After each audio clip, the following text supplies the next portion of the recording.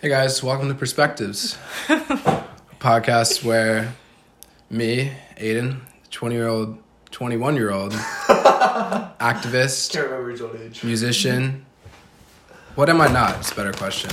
Sits alongside the wonderful Chelsea, 20 years old, also an activist of sorts. And today we're graced with the presence of young Sawyer, It's good. somewhat of a nomad. Good set. So yeah, guys, today I guess we're going to be talking about the simulation. You think we're in a simulation? Yeah, I mean, what do you think, Chelsea? I think we're definitely in an assimilation, and I think that time travel's real, and we're just all living in the past, and there's time travelers among us, but we don't know who they are. But don't you think if time travel was real, you would run into your future self one time? Or do you think your future self would be smart enough to know how to avoid you and like know where you were going, what you were doing? Yeah. I think her future self would know where she's going and what she's doing because her future self has done this. But what if you make a mistake?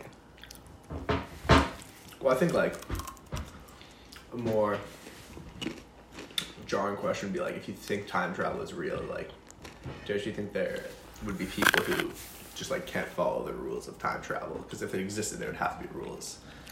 And like, what would be the consequences of those rules? I think it'd be a hard thing to keep bottled up.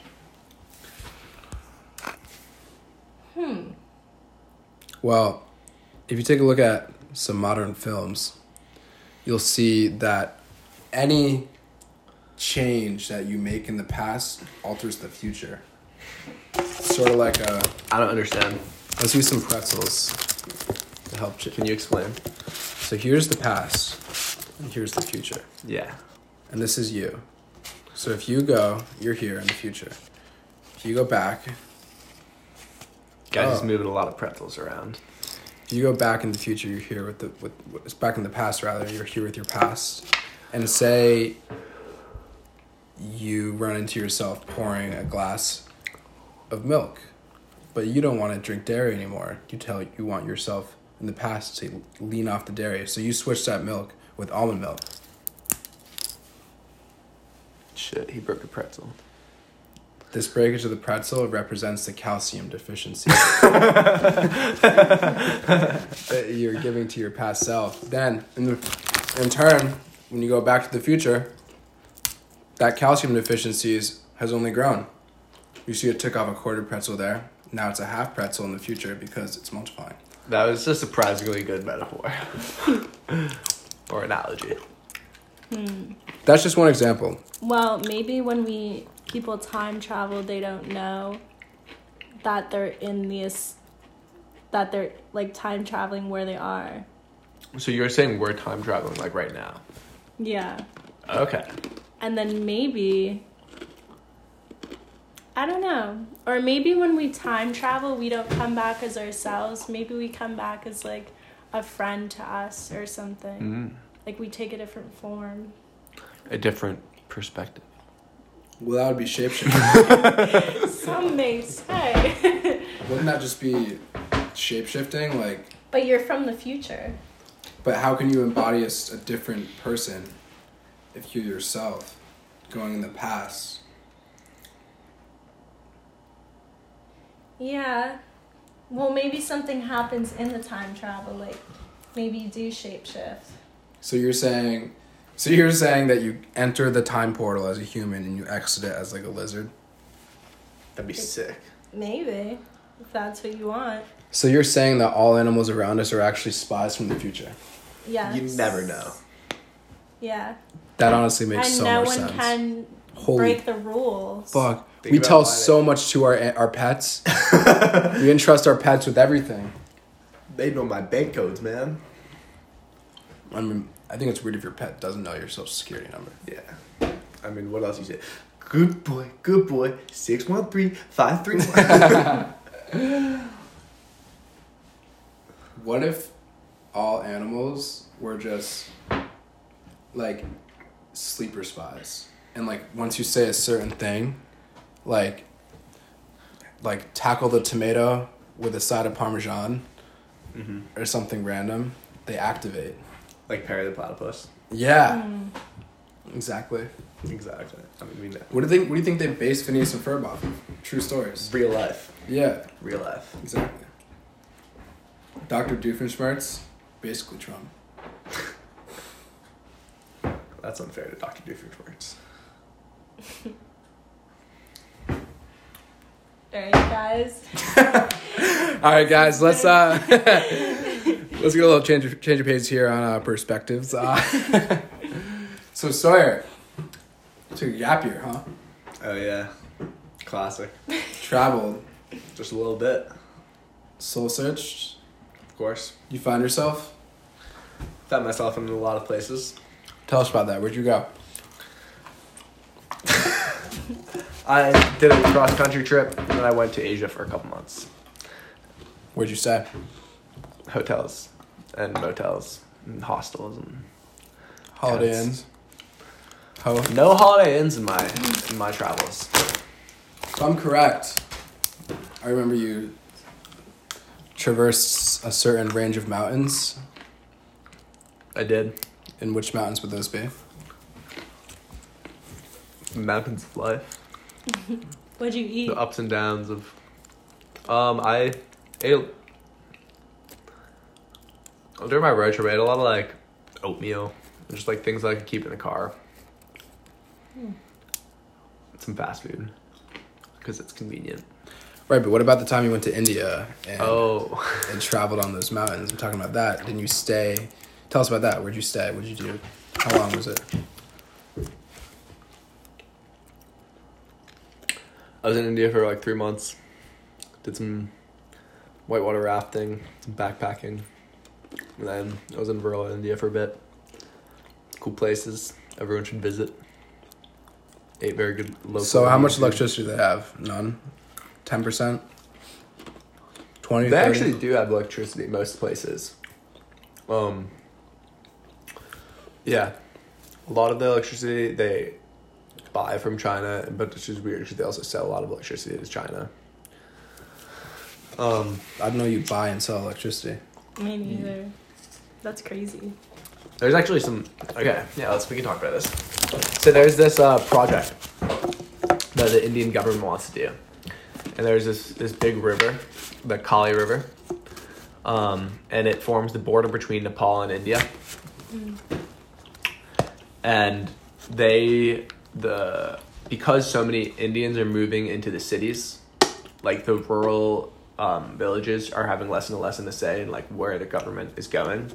And so because of that, the government has to make decisions with like less thought put into how it will affect rural populations. And so in terms of like infrastructure and how that affects that, they're like putting in all of these projects in rural areas that will like basically displace a lot of people because of the way that they affect the landscape. They want to put a dam in the Kali River, which is like as high as like 3 football fields and will raise the water level like 600 feet. And so it'll completely sink like entire villages. So like big populations of people are going to get small amounts of money from the government to leave like where their families have been for centuries so that they can like move towards the cities and like try to completely change their way of living. And they're doing that as a way to like create more like I don't know, like So it's industrialize the area. Yeah, they're trying to like just take advantage of their resources and like figure out ways to make money off of this. So in the dam, they're going to generate electricity and sell it to China, which is pretty fucked because like then India isn't even benefiting from the electricity generated by this dam. So It's just the Indian government that's going to make money. you think this is a matter of like individual well-being and interests versus like general and more widespread well-being and interest, or do you think it's purely motivated by like finance?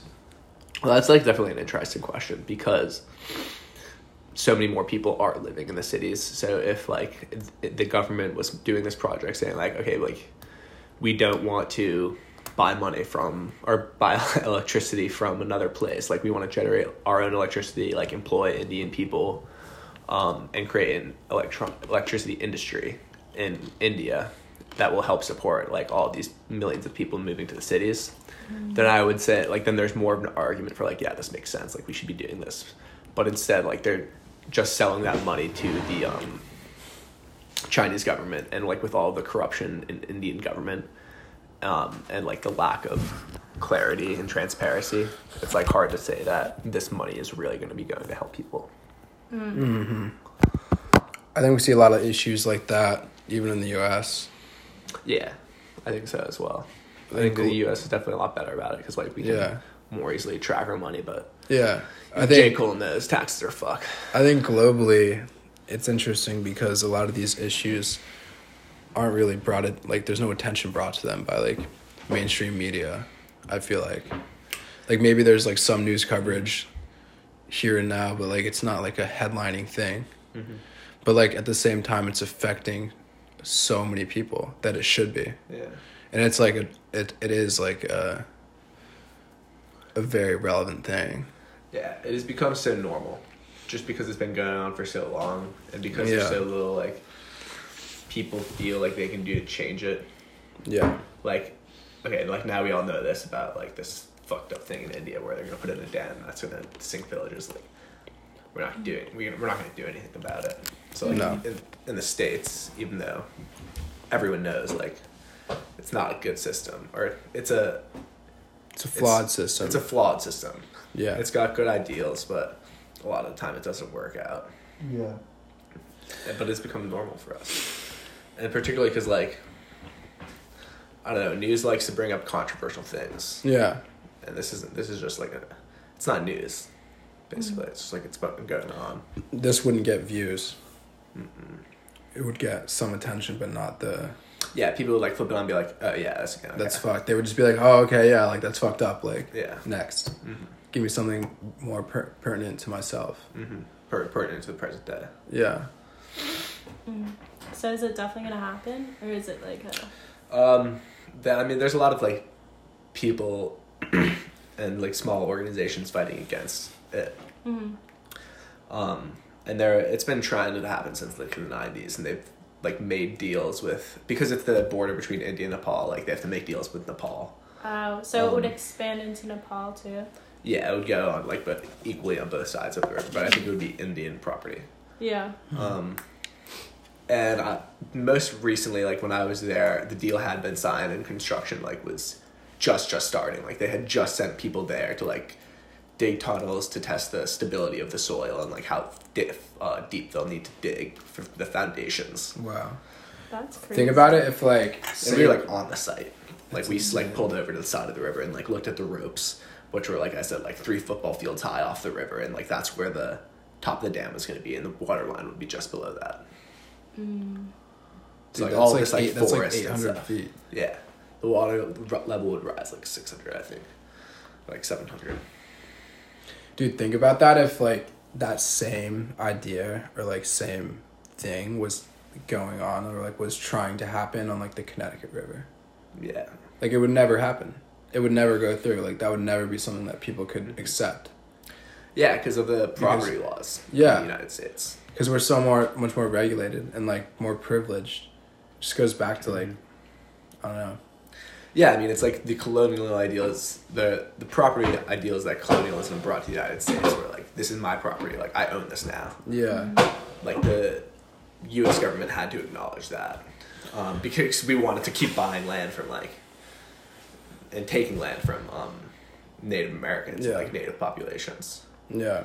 And so we brought the ideals property, but now it's like very much so in our favor that has happened. Whereas like India, it's not like understood like that. It's so like, this is our area. So Sawyer. Please don't point the knife at me. It's not a knife. It's a crafting tool of food. It's used to make delicious things. But Sawyer, you recently finished high school. I guess so. How would you say your experience was regarding high school? I think high school is strange place that like can be super different for a lot of people. I ended up having a good experience. Obviously ups and downs, but high school's like pretty fun. You have not much responsibility. Do you remember your first girlfriend? First time? Remember your first kiss? Yeah, I do. Who was it? What was your name? I don't need to say her name on our podcast. How old were you? I was pretty young. I was in middle school. Wow. Middle school, how old were you? Probably like 12. 12, yeah. We gotta go. We gotta go. All right, listeners. Infiltrated. We'll be right back.